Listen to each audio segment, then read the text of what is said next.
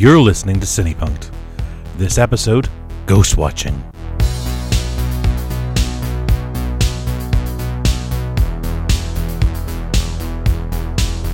Hello and welcome to Cinepunkt. I'm your host, Robert J. E. Simpson. For as long as the screen has been around, filmmakers have been using it to shock people. The trains in the Lumiere brothers films had people fearing for their lives. The emotional responses the screen induces in its transfixed audiences are powerful. But what if that energy was redirected to fuel something less friendly? That's the essence behind the legendary broadcast on Halloween night in 1992 of the BBC Screen on One drama Ghostwatch. Directed by Leslie Manning and scripted by Stephen Volk, the film would become the 90s equivalent to Orson Welles' War of the Worlds broadcast. On today's show, we're going to revisit the phenomenon. Joining me for this episode, as per usual, is our very own Ben Simpson. Say hi, Ben. Hello. Who's himself a Ghostwatch virgin. Yes. And speaking of virgins, I'm delighted to have on hand my dear friend, writer, and my former co-editor back when we used to run a certain horror magazine, David L. Ratigan. Hello. He wasn't expecting to be referred to as a virgin tonight. Well, I'm saying nothing. I'm doing you a favour, David. You'll have be inundated with fans now. So in case you're wondering, look, Rachel hasn't been kicked out of the group. We're recording this in October 2020 and Rachel's currently on leave after giving birth to her daughter. So it's okay, Ben. We can say whatever we want. You know that she's never going to watch this back. Yes. And like, I've been looking for an excuse to get David on the show for a long time. Somehow in the course of the last week I've managed to coax him into two different things for us. So welcome to the club, David. I think when you do your second appearance, that actually makes you officially one of our Cinepunkt family, so you're now one of us. Brilliant, and thank you for engineering Rachel's pregnancy. It's worked out. I didn't quite mean to imply what I just implied, but yeah, you can always edit that. Just for the record, I had no hand whatsoever in Rachel's pregnancy. That was between her and her husband, and nothing to do with me. Mr. Ratigan. Okay, so Ghostwatch 1992. This is something of a phenomenon. It's pretty fair to say, and we each have come at it from a slightly different perspective. So I kind of am intrigued to see, I guess, what our responses are, what our emotional kind of connections are to it. Now, for me, I watched it go out on air on Halloween night in 1992. I was all of 11 years old, and I remember sitting with the family, possibly even with Ben. I don't know. I mean, he would have been very, very young at the time, so possibly in bed by that stage. Well, I would have been 4, 92. so I probably would have been in bed. I would imagine so, but you never know. But I do recall watching it, and I do recall being caught up in the whole premise of it entirely. You know, believed what was going on. I mean, because this is the thing. So for anyone who's not aware of Ghostwatch essentially sets itself up as an investigation into a haunted house, and the whole film is presented like a live TV broadcast, and it uses very familiar faces from British television at the time, and that was where the problem really started for it, because people kind of bought into that a little too readily.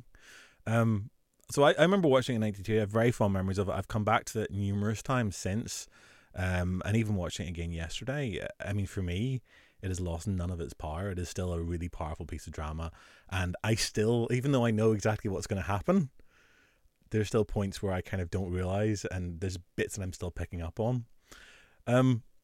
David, Ben's a complete newbie, so I want to come to him in a second, because I feel we might get some more positive stuff before we go to Ben. Ben is often our voice of cynicism.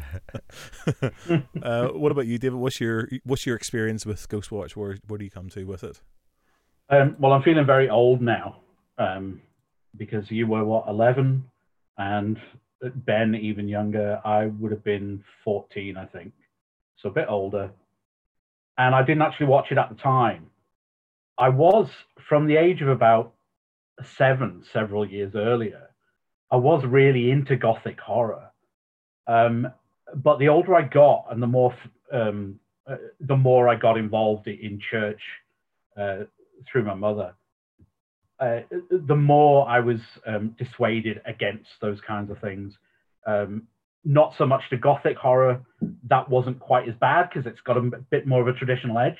But anything contemporary to do with the occult and stuff like that, gradually around that time, I was being taught, and I was in contact with the local Pentecostal church, and I was reading books and stuff that sort of warned that things like this were gateways into the occult.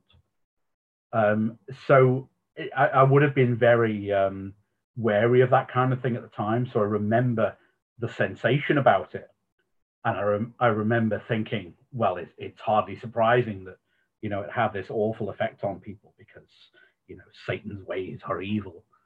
But I do remember the excitement around it, and then I didn't actually watch it until many years later when I'd sort of gotten over my teenage Pentecostalism, and I finally watched it in probably about 2013, 2014, so about 20 years after it was made, and of course I loved it. I think it still holds up very well. I think there's a few bits that haven't worn so well, but we can get onto that in the course of the conversation. But yeah, I think it's a wonderful piece of television, and I really enjoyed it, and I can't wait to hear what baby Ben, being so much younger than both of us, thinks of it. So how did you find it then? Right. Oh, right. I mean, am I going to have to disown you now, or do I give you half an hour? Right. It has good points and it has bad points. Some of the bad points were the terrible acting. Because, as you've said, it's old, but you can tell it's of a particular time.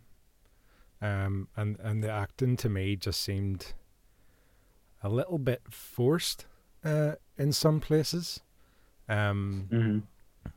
especially with the mother, and then the doctor as well. She annoyed me. I was going to say something then, but it could be taken as misogynistic. Yeah. But because she annoyed me. Just some I don't know, just her acting or whatever. It just, I don't know. It just didn't seem to sit well with me. Some of the camera tricks and all that they did was quite interesting. Like the way they got the figure to show up in the curtain, and then there's one shot in the bedroom when the two kids are there. Something happens. They go in, they get the two kids down the stairs, and then the camera guy's left there, and he pans across the room, and you see the figure, and it zooms in a bit, and then he goes back to where it was, and then the figure's not there. I thought that was quite clever. And then some of the stuff at the end, with things falling off the wall and cups exploding in the studio, and the creepy glory hole. Like, why call it a glory hole? Well, I've got a story about that, because my childhood church was a Methodist church, and it had this kind of like basement underneath the organ, right? And they would call it the glory hole, and a glory hole being an old-fashioned term for somewhere you just, like a sort of basement or den where you just store stuff, right? Like a little rec room or whatever. But I'd never heard this term before, and a glory hole suggested to me, I imagined this stairwell full of like angels flapping about majestically. And you can imagine when I finally discovered what this glory hole was, the Methodist glory hole, that is, how disappointed I was. In later life, when I found out what an actual glory hole was, that was more exciting. But let's not go there. But there was a childhood glory hole in my church. That doesn't sound, of all the admissions to me, too bad. So you like you've issues with some of the staging, some of the acting. Yes. Oh, especially your man. Was it Craig or whatever you call him? Craig Charles? No, from Red Dwarf. Yes. Yeah. I just find him an obnoxious prick. Like he's good in Red Dwarf, but see that it's just like, look at me, You know. Well, look, I'm sorry if I'm being insensitive, but it is my brief. They said, Craig, come along, be insensitive. Can you just get out the way a minute? You're in the middle of my close-up. Pleasure. They were in on it. Give me an app. See, what I'm interested in is one thing I love about Ghostwatch is for the nostalgic value, it is the non-actors in it, the presenters, Craig Charles, Michael Parkinson, Mike Smith, not so much Sarah Green, because Sarah Green did look like she was acting a lot to me, which was a bit annoying. Which one's that? But Sarah Green was one in the house, right, okay. the lady in the house. She was married to the late Mike Smith, who was in the studio doing the films. Right, yeah. But all the presenters to me, including the annoying Craig Charles, they were very much doing exactly what you'd have seen at that period on TV. If you'd switched on for one of these shows, like for example, it was very Crime Watch, but I mean they still do that, don't they? I don't know if it still takes the same format. They still do. I mean, like in terms of a set, it definitely has that kind of Crime Watchy vibe to it. I mean, the aesthetics. I think the thing that I suppose is harder to appreciate, nearly 30 years later, is just, as David says, like how of the time it was. Not just in terms of the fact this is old and it's of a period. It's like the production values look like what you would have got from a live broadcast.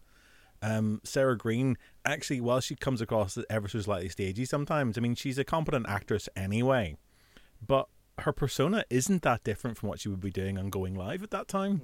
Actually, Smithy was there when I had my encounter with what I think was a ghost, but he wasn't quite as struck as me, though, were you? Well, yes. I mean, I think this is the right environment to study these things. Yeah, that's why I get sent out here to the front line, and you stay all cosy and safe and sound in the studio, isn't it?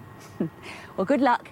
And I'll see you later. Early Saturday morning television program. There's a kind of slight stiltedness in terms of a presenter, and Craig Charles plays up to a certain character that Craig Charles has as an on-screen kind of role.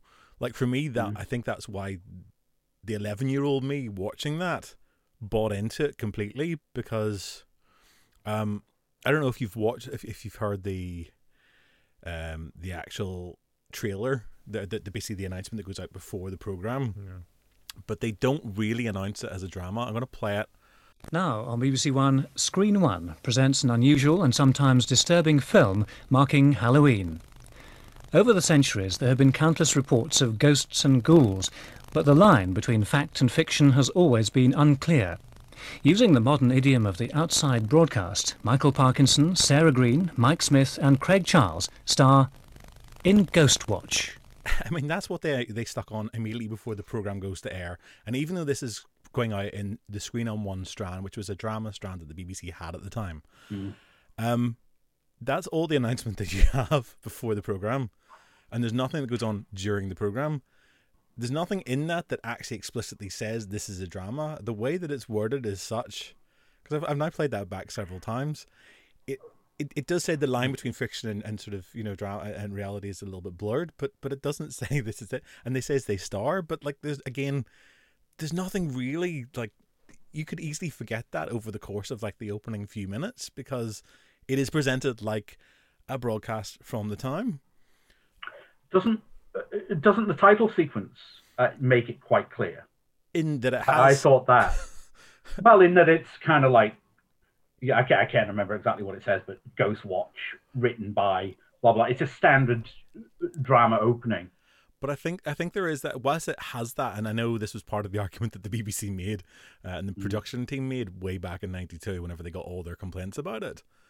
The reality is that you have that for a minute, right? So you got a minute at the start of the show, but then once you get into it, once you present it with your characters, and there's a lot of information and there's a lot of kind of stuff that goes on in those opening kind of 5 minutes introducing the setup, and the setup does feel like you're watching a live broadcast. I mean, if you remember watching the likes of The Big Breakfast when they did an outside broadcast, like it's that kind of pandemonium and there's that chaos and there's all the lights and there's things that are not quite right and there's a bit of sketchy kind of delivery. I think you just forget.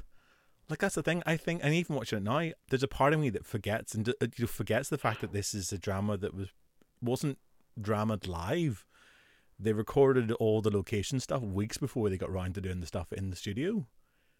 But when you watch it, you do kind of get this impression that it's all going out as a live broadcast. And I think if you miss that start, you know what it's like at the start of a thing. You're sitting there talking away. You're kind of having a chat. You're getting your cup of tea ready. You're getting your popcorn out to eat. You could miss all that. Oh yeah, absolutely. I mean, it was very much the way the presenters did it was very true to the time, and like you mentioned the Big Breakfast, and that was exactly what the Big Breakfast was like. You'd have this. I don't think it was Craig Charles, but it was someone very like him. Would literally be at 8 o'clock in the morning, running around from house to house, saying, "And now we're going to meet such and such neighbour, and now we're going to run down the street." It was Keith Chegwin, wasn't it? That's right, Keith Chegwin, and I think there were a couple of people. And it really was. It was all over the place. It was, had that really pretty shittily improvised feel that I think anyone young and modern. You're our young and modern person tonight, Ben. And anyone watching it today would think, well, that's contrived. But actually, for the time, virtually none of it feels contrived to me of what the presenters do. The actual actors, the character of the main researcher. I don't like the character, and I don't like the actor. I think maybe it was just the style of acting of the time, but it just doesn't. You get that feeling that she's just not real. And then the smarmy American guy just comes off as phony. Yeah. And then the family themselves are just very artificial. So I don't think, certainly watching it today, I would never be in danger of thinking it was real, because as soon as the actual actors come into it, you just think, no, that's not real. Some of the phone calls as well were a bit bizarre. Like, I know it's hard to act on the phone, but the guy with his pickle sandwich. Yeah.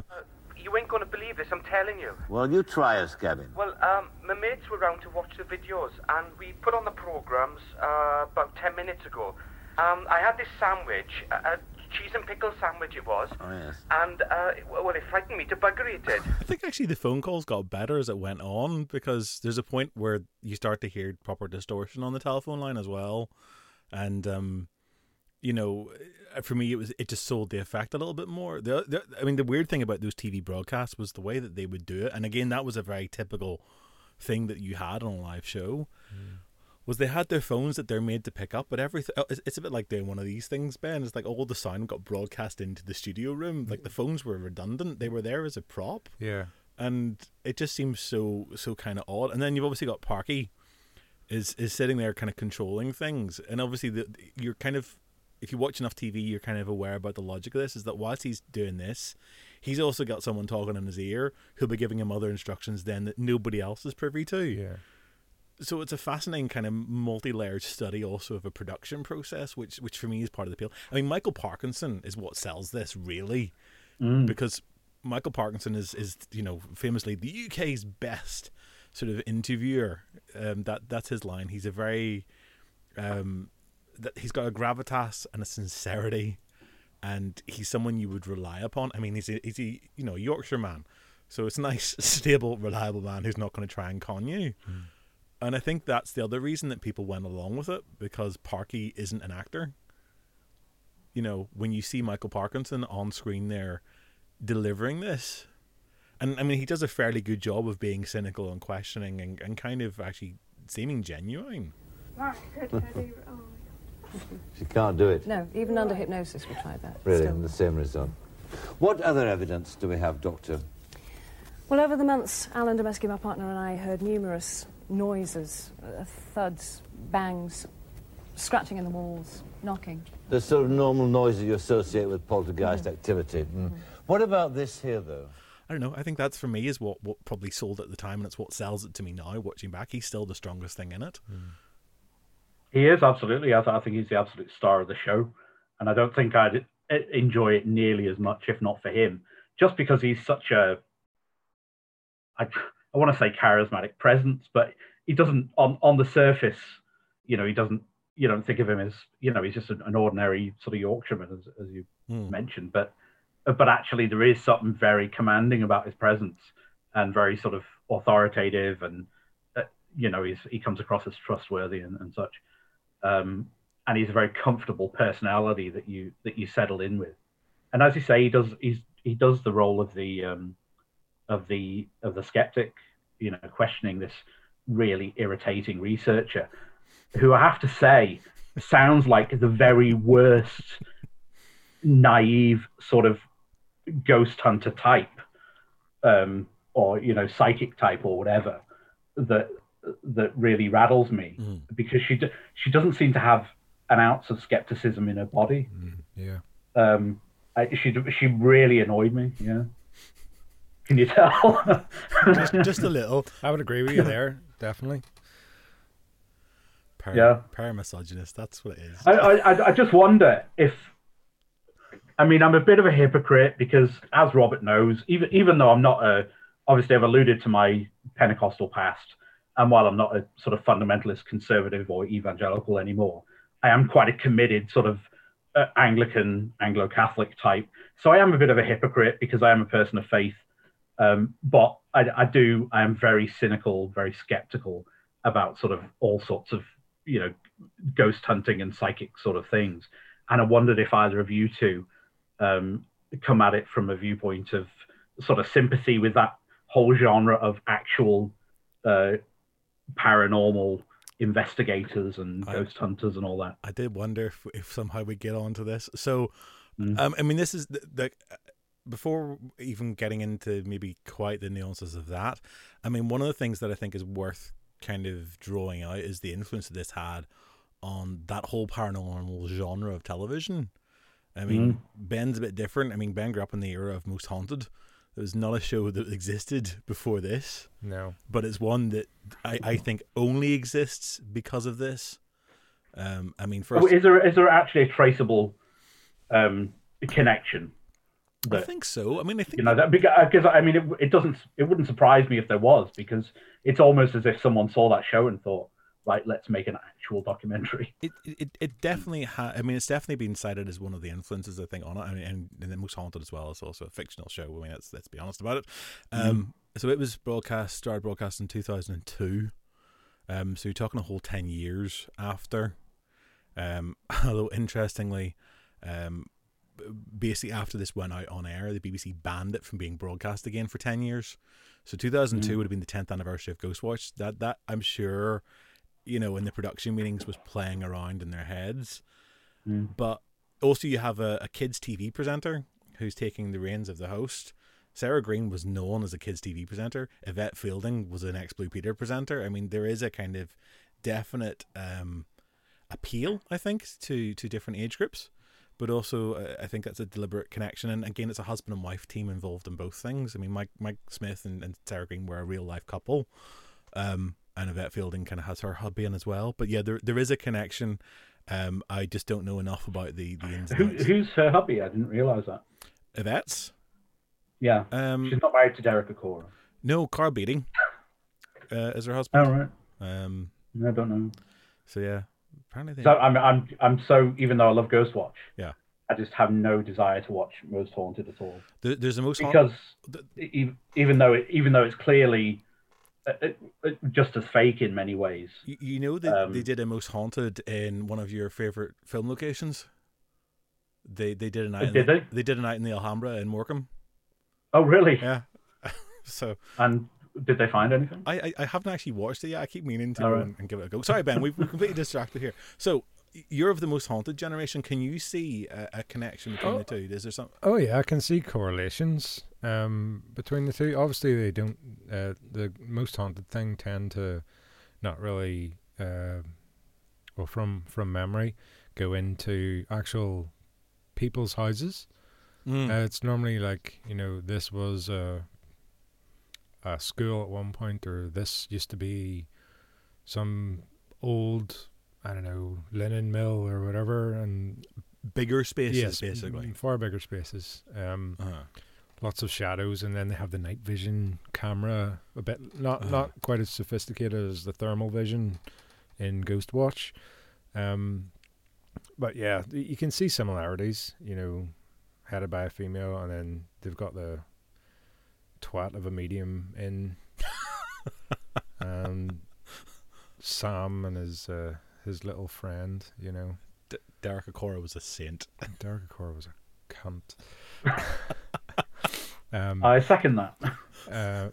But yeah, like most, like I used to watch most Haunted with my mum a lot. Mum was big into it. Don't know why. I think I don't know. She just must have had a wee wanting to believe. Like I would like to believe in ghosts and stuff like that, but sadly, like I don't know if it's a mind thing or you know your brain playing tricks on you. Like I have, whenever I was younger, I'd seen things, but I don't know if that was just my overactive imagination whenever I was younger. I would like to, and I would like there to be tangible evidence, but like most Haunted, I never really believed in any of the supposed ghosties they found. But you've done things like you've been on ghost hunts. Oh yeah, I've been on ghost hunts and ghost tours and stuff like that. That's me. I want to believe, but I don't. I just kind of wonder: is there? I mean, so this is a thing that I think we've obviously been aware about ghosts and the implications for that. I think about something like the Stone Tape, the Nigel Neal BBC drama from I think it's 1972, where it's all about the ghosts like literally being recorded within the infrastructure of the buildings. I mean, Nigel Neal's stuff is sort of fascinating about this. So, I mean, our idea about our obsession with ghosts has always been there. But I think in the most haunted era, obviously there's a lot more kind of pushing towards it. The rise of, I mean, well, actually, Ghostbusters, I think, is what, 1984? So, I mean, like, ghosts have always been part of, and ghost hunting has been part of the popular culture as well. But there is something that's a bit more disturbing about this, and I wonder... I don't know. I just wonder if this fueled something afterwards in terms of our own interests. I think something just to kind of pick up on that you did say. I'm being a little bit incoherent there as I trying to structure a thought. It's sort of trying to elude me like pipes. You did sort of draw on something that's very, very different from any other show, but which I think probably harkens back to the live TV broadcast of the time, which is that they don't go into houses in the likes of Most Haunted, generally speaking, because it's too small a space. I mean, you see there's actually very little room for them to move around. You've got all these fucking camera wires going up and down stairs. I think that's why some of the tricks that they've played in that are sold to you so well, like, you know, pictures falling off the wall, and then like the apples that they were bobbing and the string, you know, flying across the room like that. And even how they managed to get that sort of ethereal looking figure in some of them shots. Like, I couldn't see a cut. I haven't went frame by frame, but especially that one with your man in the bedroom. And the lights are on. I don't know if anybody else seen it. Did you see it? Which bedroom scene's this now? Is this the one right at the beginning? No, not that one, because that's the one at the curtain in the back, and the room's all black, and like you don't see anything, and then you do see something. So and then you don't again, and then you do because they're playing with you. Yes. Yeah. No, I know the scene you're referring to. It's quite late on, isn't it? Yeah. When the camera's sort of moving around willy nilly. Yeah, it's like they grab the girls and they take it out, and the camera swoops around, and then as it's swooping, you see the figure, and then it stops and it zooms in for something, and then it comes back across the room, and it's not there. Like, I couldn't see any cuts, so like all that's really, really impressive. I don't know if that's maybe a I don't know post-production kind of thing that they've done to it, but for such a small space, like, it does kind of sell some of the tricks. But then some of them are a bit naff too. But I mean, for me, I think that's one of the appeals of Pipes as a character. I think, like, for many years, I think I even just thought that Pipes wasn't a character as such, that wasn't somebody that you saw on screen. But you watch it back now, and it's very clear that he's peppered throughout the whole thing. It's, you know, he's always just there whenever you're not completely aware that you're seeing him. And I mean, I had to go back a couple of times yesterday and go, did I just see that? And then you kind of frame him back to see, no, I did. Okay, that wasn't. Well, apparently they still seem to be debating over his appearances even now. I think I read something yesterday on the internet, the ever trustworthy internet, that while there's been like, I'd say 11 sightings identified, but then a potential further 2 or something, and no one can quite agree on how many sightings. And of course, if you're a fan of this and you watch it over a few times, you do end up going back and thinking, did I see him then? Did I not? Was that tiny blob that just appeared in the corner of the screen? Was that Pipes? I even shocked myself a couple times because, there's that picture of the 2 schoolgirls on the back wall of the studio. Yes. And a couple times when you catch that in the background, it kind of looks like Pipes' black dress. Isn't there a shot, though, of Pipes in the studio? There is, when the lights go down. Because I think it's with the expert, isn't it? And it's just over her shoulder. Just behind her, yeah. I didn't rewind back that one. I was just kind of happy in my head. It's like, I was watching the rest of the set to see if I'd seen something else reflected in the set. No. It's like, no. There's nothing else there. That has to have been someone, and they just put just off shot. Did you see whatever it was under the stairs? Did you see that? There is something that you see briefly. It's almost like, well, to me it looked like the Grudge. Like it looked like a little girl with black hair, which could have been one of the girls, but they just pried open the door. It's before your man gets hit in the back of the head with the mirror and near decapitates him. There's a wee, the camera goes past and you see something. It's like, ooh, that's creepy. This is one of the things I love, though. I mean, because I've seen this a number of times, but I don't really want to go back and kind of unpick every sighting. I'm quite happy to watch it and be surprised every time because, and I think this is part of why it literally still sent a shiver up my spine, and it's not a lot of stuff that does that first time round, let alone after you've seen it a dozen times. But it's because that stuff is so fleeting, it's so well placed. I mean, Pipes as a character is done so effectively. And yes, it's all very, very clearly signposted exactly what's happening and what's going on and what he is and what it is that we should be looking out for. But there is still an economy of that presentation. I think that just makes it work. It's less is more because we talk about him and because we're kind of thrown away with the idea that the kids have set it up to begin with. As a villain, as a monster, as a scare, it's so much more effective. Are there particular moments that you think are particularly effective? Because as you were talking about that, my mind was going back to 1 or 2 moments that I thought were particularly effective, and I did genuinely get sort of goosebumps just thinking back to them. And I don't know if you, Ben, had any of those moments since you were. Yeah, I had a couple. As I say, I liked whenever they first brought up the figure thing, I was like, oh right, okay, I didn't see anybody, and then they replay it, and it's like, ooh, that's spooky. And then I find the other one where in the bedroom, the other shot in the bedroom where you see the figure and then it disappears. When all the lights are on. And then the first opening of the glory hole, like that was a wee bit creepy because, well, I don't know if I did see something or not. I possibly didn't, but I thought I saw something in there. Thought that was creepy. And then the voice bit, when she gets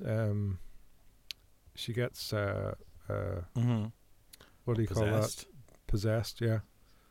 Thought that was quite cool. Oh. Kimmy, Kim, could you do something? Susie.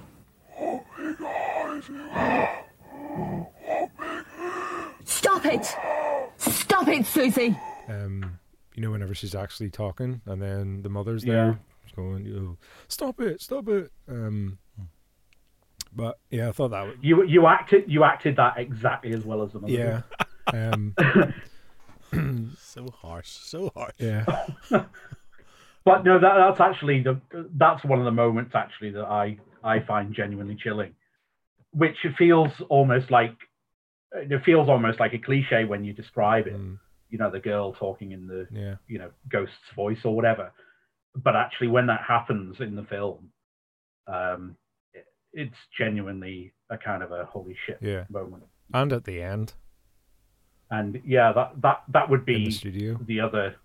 the other really chilling moment for me is when, I mean, obviously it's all a bit over the top at first, but then when it starts to go quiet towards the end and it's just Michael Parkinson on his own, and you get that sort of wind coming, and then the camera work becomes sort of indistinct, and then he starts walking towards the camera, and yeah, so I'm getting chills thinking of it. Somebody can get the link back.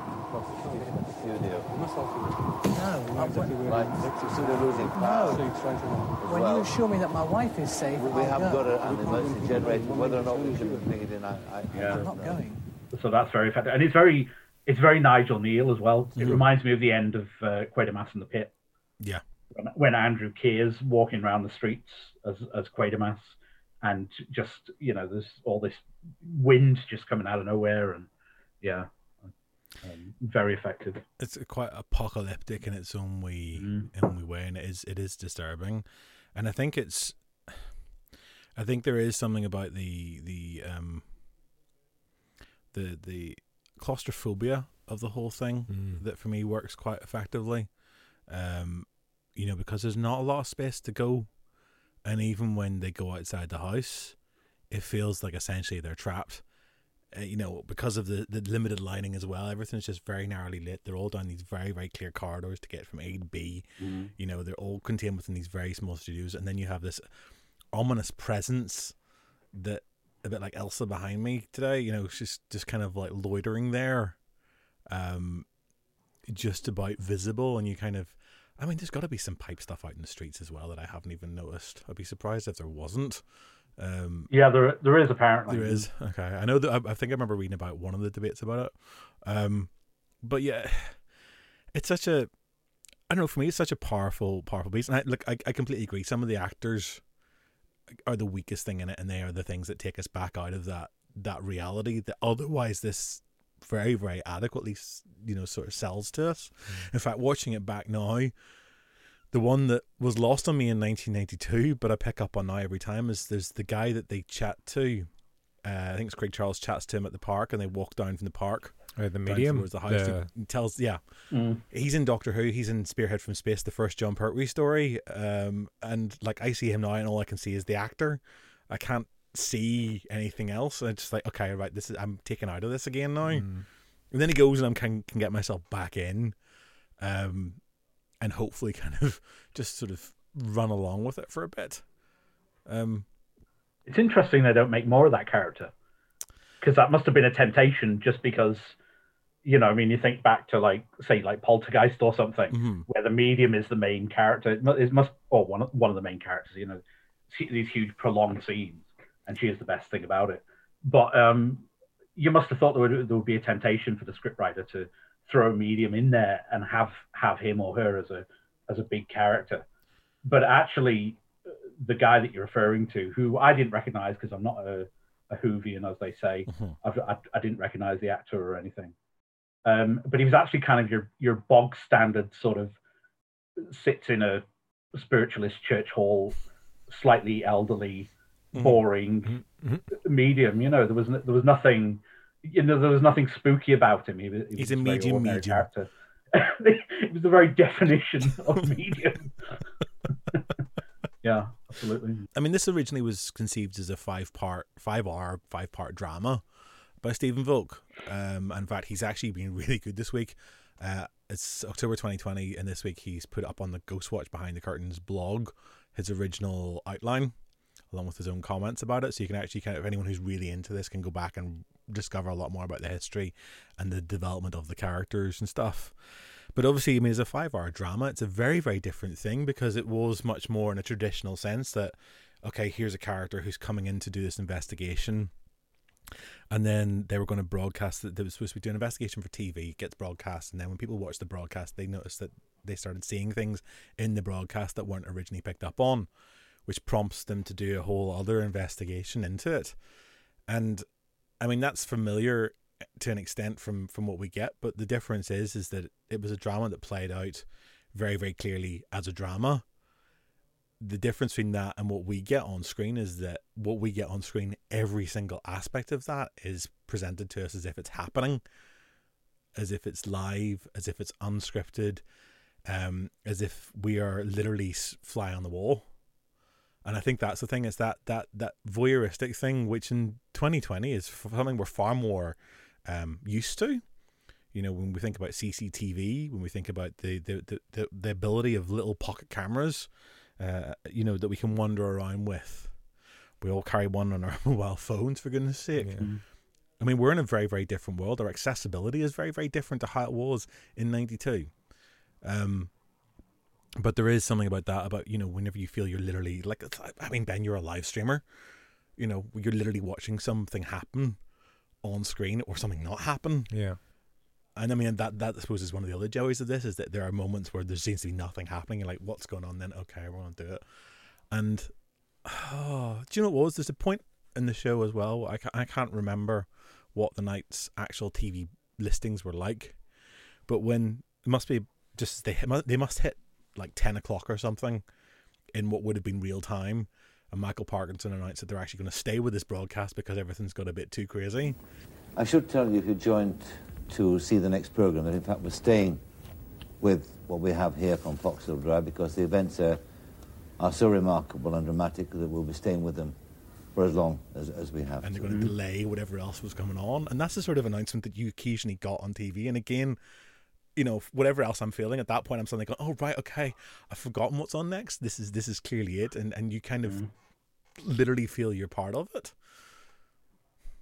Although then there is that moment shortly after that where suddenly they're back in the living room, ostensibly back in the living room, sort of playing card games or something and drinking pop.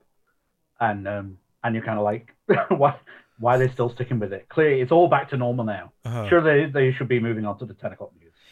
I mean, Parky just seems, he's such a consummate professional. He's just happy to accept anything that's stuck in front of him. Give him an auto cue, he'll read it. Give him something on a screen, and he's happy to believe that is what's happening. Anchorman. Exactly, Ben, Anchorman. I wonder if people found anything unintentionally funny, because I didn't get a chance to watch the whole thing again before. Like, I watched it the other day, and then I was going to watch it all again today, so it was fresh in my memory. I didn't get a chance to watch the whole thing, but I watched a few bits, and I actually found unintentionally funny was the scene, you know, where they catch the girl hammering on the pipe to make the sound. Yeah. And just before that, they're like, can we have the upstairs camera? No, not that camera. That camera. No, the landing camera. No, not that landing camera. That landing. I was in hysterics. I don't know if it was supposed to be funny, because presumably the tension should be building at that point. But I was just I just found it very funny. I mean, I guess that's, you know, live TV for you. Yeah. Supposedly live TV. But I wonder, given that, you know, some of the acting was a bit appalling in places, or at least old-fashioned by our standards today, was there anything that either of you found unintentionally funny? Ben, I feel you should answer this one, not me. I didn't really laugh. At all. Like, that bit was mildly amusing. It was just like, but I was just kind of, you know, because I was watching this for the first time ever, I was just going with it. It was like, what's going on here? You know, trying to follow. Thinking back to it, it is. That's kind of like that is funny. I don't know. Probably the little girl's terrible drawing of pipes. It's like, here, you can keep that. It's a present. It's like, oh, Thanks. Us casting the runes, that's where you literally get past the runes and it's now going to affect you. Maybe It's we'll M.R. put it up James. somewhere for everyone to see it. You know, where's a good place? The fridge? Okay, the fridge. You know, Let's put it back where it was originally. Yeah. It's just, we don't want to touch that put thing. it The back fridge in is the drawer. Maybe set fire to. I don't know. We're getting an insight into what Ben does with his kids now. It's Yeah. like, yep, on the fridge. Yeah. Oh, I have Look at some there. of my children's artwork up in front of me. So You do, yeah. yeah, that part was mildly amusing for me, but that, you know, I have kids, so it was just like you could see her face. It's like, hey, thank you. Oh, it's great. That's a wonderful drawing. See, I actually thought the little kid was pretty good. I mean, I'm not really, you know, I was happy enough because there's always a slight stiltedness about kids anyway. Yeah. I'm not saying like she was terrible. I'm saying the whole reaction to the drawing type thing. It was just amusing to me because I have two kids and they do stuff like that. And yeah, see, I'm not a parent, so if a kid gives me a drawing, I just say, "Oh, shit." Yeah. You know. Like you're obviously trained. See, as a parent, you have to not do that because you'll wreck their little hearts. Yeah, see, this is my problem. They grew up with a complex. Yeah, never stopped our mum and I'll be dad. brutally honest. I don't think I got told by my mum and dad that was shit. You know, I got encouraged. Maybe you got. Like, I still can't get him to say that was good. Yeah. I mean, I'd like that once in a while. Don't even tell me it's shit. Just tell me once in a while something's good. We'll do that therapy another session. I mean, I will just say, Robert. I mean, you clearly, by putting Elsa in the background there, you're clearly looking for validation from us too. So, Elsa is looking very good. Top notch. That's genuinely quite Thank good. you. It's lost And the little doodles that Ben's kids did on the wall in the background, little superhero types. Yeah, very very talented for kids of that age. Yeah. No, that's not their drawings. This is the bit I got to cut out of the audio version of this. It's like, we've nothing to look at. Elsa what? Ilsa? Yeah, he's a big fan of Frozen now. Yeah. Which I kind of am, but that's neither here nor there. So as somebody who's new to this, Ben, who's never seen this before, who maybe doesn't have the same sort of sense of expectation, I mean, David and I will probably both been told this is an excellent piece of drama and it's something we have to watch. It's something that is kind of horror experts. I'm going to call us that for a change, David, because we really should accept that title. Like, it's something that you're told this is a great piece of horror storytelling. It's a great piece of storytelling. It's a great piece of TV drama. Yeah. So we're predisposed in a certain sense. But for you, I mean, did it work? Did it not work? Is this something you would go back to? Do you see what the fuss is about it? Do you understand what happened? I mean, I don't even know if you know about the bigger picture about this. No, I have no idea what the ramifications of this broadcast were to the mass public. Watching it, having not known, like, I know nothing of this this drama. I think watching it, I was under I don't know, I didn't even have any kind of notion what maybe this thing was going to be about because I've never seen it, never heard anything about it. So while watching it, I was like, oh, it's some bad acting, you know. I could kind of tell, like, it was fake, and then some of it got a little bit bizarre, and people started showing up and talking, you know, like the doctors and stuff like that. And that twat Craig, I was just like, this isn't really selling it to me. And later on, I suppose you just got to give it a little bit of a chance to get, because it was kind of slow, slow to start, you know, and then, you know, sort of more halfway through, sort of the last sort of, you know, maybe 20 minutes or so of it. Well, that's where all the good stuff happens, you know. And there's a couple of wee chilly moments, like, pictures falling off the wall and things swinging and random cat noises, which I didn't really get the whole meaning behind. And the cats now, I think this is the thing that I found the weakest, was the cat noises. It's like, yeah. Wasn't there something in the backstory? Well, yeah, it's there, and I like the idea of it, but just felt for me watching it, the execution didn't quite work. And also, I think it may just be from having worked with Ben and Soundman for a while. Like, you're aware that apart from anything else, whenever your mic's going around the room, as you get closer to something, it'll get louder rather than it being at the same volume throughout. Yeah. Cats. It's like cats. Can you hear it? Where, Pam? It's all right. It's all around us. Like the trap somewhere. Do you hear it? Cats running around up there in the ceiling. Can you hear anything, Yes. Sarah? Yeah, I can hear it now. She's right. Mum?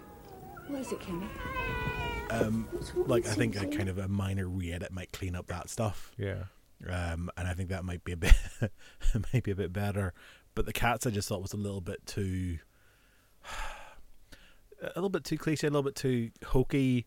There is one real cat in it, but yeah, which is quite an effective jump scare too. Yeah, because I've seen this a dozen times, and I watched it again yesterday, expecting to find the cat in the cupboard, and the cat's not in the cupboard. No. I mean, there's no point at which we see a cat in the cupboard. But there is something in the cupboard.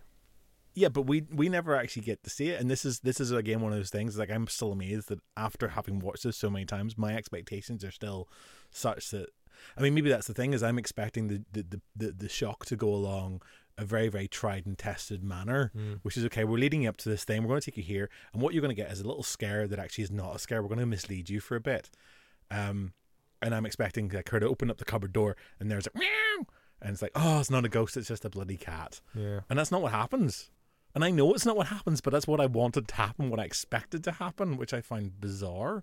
I just want to touch on what actually happened with this, because anyone who's listening to this podcast maybe isn't aware, and Ben's not aware, and David is aware, and I'm aware. You're aware what happened, aren't you, David? Yes, I am. Yeah. So this actually at the time was the most complained about BBC broadcast thing ever. There's over 30,000 calls they took complaining about this, and this is something that we're probably very, very aware of today. Anytime somebody says something, the newspapers then fuel a whole campaign of writing letters of complaint. But it was a phenomenal number of calls, most of them complaining about the content. And there was one very young caller, a 4-year-old from the Belfast area, complaining that the acting was just terrible. Sorry, I interrupted you. Feel free to edit that bit out. Well, I'm keeping that in. But I'm going to follow up with, there was an 18-year-old who committed suicide within the week. Yeah, that was the... Is a factory worker called Martin Denham. He had learning difficulties, had a mental age apparently about 13. And the suggestion, although it was never adequately kind of linked, was that watching this had put him into a certain frame of mind. Apparently the family home had a faulty central heating system, so their pipes would also knock. And what was it? According to this, his suicide note says, "If there are ghosts, I will be with you always as a ghost." But apparently his parents said that he's basically obsessed by the program. So there were things like that. There were concerns that there were a lot of kids who were sitting up watching this stuff because it was on after the 9 o'clock watershed. That wonderful moment where Michael Parkinson says, "Put your kids to bed." It's past the watershed. They shouldn't be here. But at the time, go ahead, David. Sorry, I was going to say that was another bit I found very funny when I watched it back today. Because we don't talk about the watershed anymore. Was that? Well, it was the way he said that.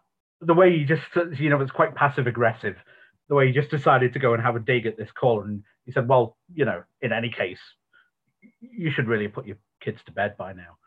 And I was trying to think whether that was actually the sort of thing back then that a presenter might have said in a call-in, or whether that was far-fetched even for the time. But it was very funny, nevertheless. I mean, I have such recollections about the 9 o'clock watershed being a thing.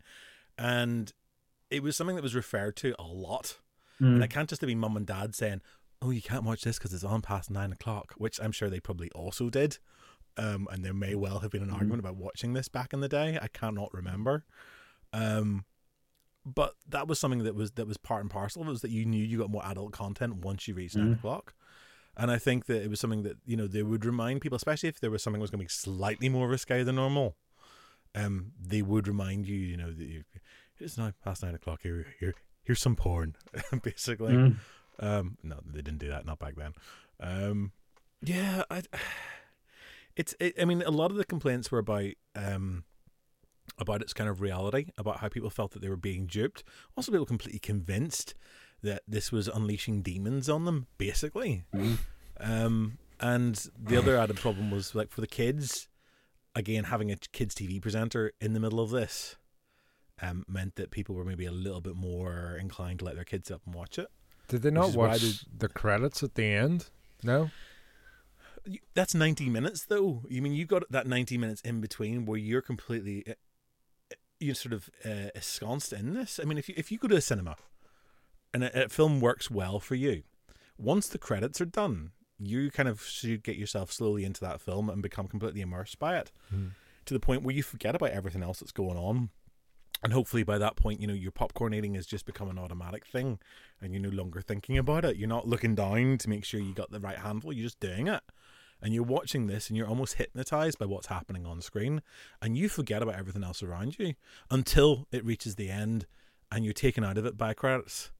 But the reality is, even the credits for this, I mean, yes, what are you going to credit? You got, if you're not paying attention properly, I mean, your main cast are all playing themselves. Yeah, but then you can see the guy man who's on playing telephone, guy playing camera has a different name from what? No. The guy playing camera uses his own name. The cameraman uses his own name. But what about caller this and caller that? They're... It's just enough that the average person doesn't read credits. The average person doesn't pay attention. Written by... I mean, also... the average person was cowering in the corner. I think. Listening for the central heating to go off. Or running down the street going, the aliens are coming! The aliens are coming! Well, I mean, look, this is the one thing I think before we go, I would like to just quickly touch on that as well. I said at the start, this was basically the 1990s equivalent of the Orson Welles War of the Worlds broadcast. I mean, am I wrong in saying that? No, it was very, very much in that vein. And I think it was very easy to misconstrue what happened, because I remember... You remember Orson Welles broadcast? David, you're older than I thought. No. I obviously don't remember Orson Welles personally.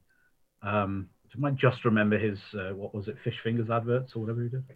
Anyway, no, I do recall the sort of fuss in the media around Ghostwatch. And to me, I was thinking, all these people committing suicide. Which of course was not what happened. One person killed themselves, and obviously an awful lot more people complained about it, but didn't go so far as to harm themselves. But see, I was already in a much more hysterical environment than your average member of the public. Just going back to my sort of fundamentalism, they were blaming Pentecostals and fundamentalists would blame horror films for just everything in those days. They just either just had, or possibly actually it was just before the Jamie Bulger murder in Liverpool, which obviously quite close to me, when they pinned it on Child's Play 3 and said that it was these kids had seen this horror film and it basically carried out with this real child this murder that they'd seen on the screen in this horror comedy. And I used to read these Christian magazines that would tell you how it was opening yourselves up to demons and inviting demons into your household by, watching these films, or even, listening to certain pop songs and things was a way for these demons to come in and start influencing you. And then, you'd end up on drugs and harming yourself and all this kind of stuff. So, horror films were sort of the number one thing to blame, and not just among evangelicals and Pentecostals. This was in society at large to some extent, because we were just a few years since, the video nasties and all that, when everything was being banned, because, if you watch these gory horror films, you'd end up being violent yourself and all that sort of stuff. Mm. So it was a hysterical sort of environment that we were living in. So, but yeah, I certainly think the hysteria around Ghostwatch seems to me to have been quite parallel to certainly the myth of what we hear about Orson Welles and War of the Worlds and everything that went on there. Mm-hmm. I mean, I suppose part of the thing is we like to think we're so sophisticated and savvy now that we can spot the hoaxes happening. But, I mean, Inside Number 9, I don't know, Ben, if you've ever come across that. No, it's never. Okay, so it's a comedy horror show by Reece Shearsmith and Steve Pemberton from the League of Gentlemen. It's been running for about 5, 6, 7 years now. Mm. And 2 Halloweens ago, they did a live special. Right. And there was a lot of buzz about this. I mean, the show is well loved. It's great drama. I mean, actually, I recommend you dig it out and try a few episodes of it. But there was a lot of excitement about this live episode because, like, those guys are brilliant. What they do is fantastic, and they really know how to use the form. But I rewatched it again today, and rewatching their live episode, I remember watching it and kind of being a little bit kind of perplexed and going along with it. And then there's the point where I realize they're doing a Ghostwatch. There's a point during that where I caught on the fact that this is what we're doing. We're now seeing the same thing. And actually, for a while, I have fallen for it just as much as people fell for Ghostwatch in 1992. Just as the same as people fell for War of the Worlds, even though War of the Worlds was announced as a drama. People still aren't paying attention enough. And I think that's the thing. I mean, this is why I said to you, look, I didn't want you just to stick it on the background and watch it. I wanted you to sit down and watch it, because if you don't watch it, you miss out on half the fun, really. It's much easier to be outside of that world for 90 minutes than when you're actually in and absorbed. Mm. But yeah, I think it changed things for me. I mean, I think it changed a lot of stuff in terms of horror, and for me, it's still very effective. So look, we're gonna wrap this up anyway because we've talked long enough, and we could probably talk more. So, in summary, what were your? Did you like? Did you not like? Would you watch again? Would you recommend? I'm gonna hear David first.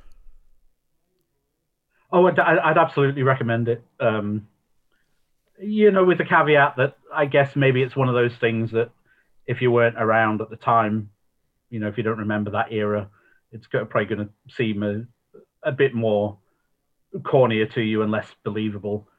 I mean, to me, it's still, largely because of some of the old-fashioned acting from the actual acting part of the cast as opposed to the presenters. It's it's not all entirely convincing, but I still find it endlessly entertaining. And I think it's one of those shows that I could put on at any time and be riveted. It's very entertaining. Ben? Yeah, it's worth at least one watch, because that's all I'm going to give it. Like, some good parts, some bad parts, bad acting. It gets good at the end, with the scares and the creepiness. But yeah, go watch it if you haven't watched it. But just watch it the once. I wish. Do I need to step in and do some mending of the brotherly relationship here? It's because I feel there's things Robert wants to say now that he's holding in for the sake of keeping the family together. Really, we don't always agree. It's absolutely fine. Okay, it's fine. Occasionally, Ben will show me something I'm going to go, "What the hell? What have I just done to my eyes?" So, I mean, like, for me, I wish that people. I think the thing that's so frustrating is that this was something that really needed to be experienced as it went out on the night way back in 1982, and I wish that we could do that for people, that people could experience this for the first time in a world where all that language, all the aesthetics fitted. Now, yes, it does seem it's starting to date slightly more. It is very much of its era, although I think the drama for me is still top notch. I think that the execution is pretty good, and I think that its influence on other things in terms of what it's done with certain parts of found footage films in terms of what it's done with like Most Haunted, which itself was a phenomenon. I think we have picked up on bits and pieces, whether we realize it or not. But for me, it's still pretty effective, and I think that it is it's the non-acting cast that really make it work, because even today, watching back, there was something about those bits that seem quite believable. Maybe it's just they read autocue better than anybody else, but they're completely convincing, and that's where I get sold, and I kind of overlook most of the rest of it. I think it's very effective. I think everyone, as Ben says, actually, I think everyone should watch it at least once. At least once. I mean, those who want to watch it more often, there's a national seance happens every Halloween, run by the Ghostwatch Behind the Curtains guys, and Stephen Volkenholt's interest as well. And at the time that it would have went out back in '92, they stick Ghostwatch on the TV, and everyone kind of watches it together, all channeling the power once again to kind of manifest pipes into the world and chat about it and all that sort of fun stuff too, which is good. David looks like he has something he wants to say there. Well, no, it was when we first logged on to do this chat, and you sort of sat there intently and said, "Why is my dad messaging me?" And I had to think for a moment. Now, is Robert's dad still alive? What's going on here? That would have been quite effective today, But wouldn't it? yeah, let's try it. Meet again on Halloween. So look, all it remains at this point is to thank my lovely colleagues tonight. So thanks, Ben, for putting up with yet another one of my suggestions that you didn't like. Thank you. I didn't say I didn't like He it. loved it. He bloody loved it. I could tell he was holding back with his enthusiasm. It's all right. I mean, he's more enthusiastic about that than he was about Casino Royale, so it's fine. And thank you, David, for joining us for your second time in a week. For one of my records. You're now part of the Cinepunk family officially, I think. Welcome. Yeah. Hopefully we'll have you back on again at some point. And I know we've been talking on and off for a while about doing some stuff with David on some other topics, and possibly over in his neck of the woods as well. So we'll see what happens in due course. But yeah, welcome to the fold. Thank you. And it's been lovely to work with you again on our favourite kind of genre. Yeah, absolutely. So, for those of you at home who've sat and watched this or listened in, depending on which format you're on, thank you very much. If you enjoyed it, communicate with us on social media. You will get us on Twitter and also on Facebook. We're at Cinepunked. You get us on Instagram at CinepunkedFilm, and our website is cinepunkt.com. If you enjoyed the podcast, give it a download, tell your friends, and you can subscribe via any of your favourite podcast providers. You also get the back catalogue over on our website as well. We'll be back again in your ears very, very soon, and possibly also your eyes. These are the joys of the 21st century and lockdown forcing us all to do video communication technology, so now you get to reap the rewards of that. Until the next time, thank you very much. Bye-bye. Bye. Bye.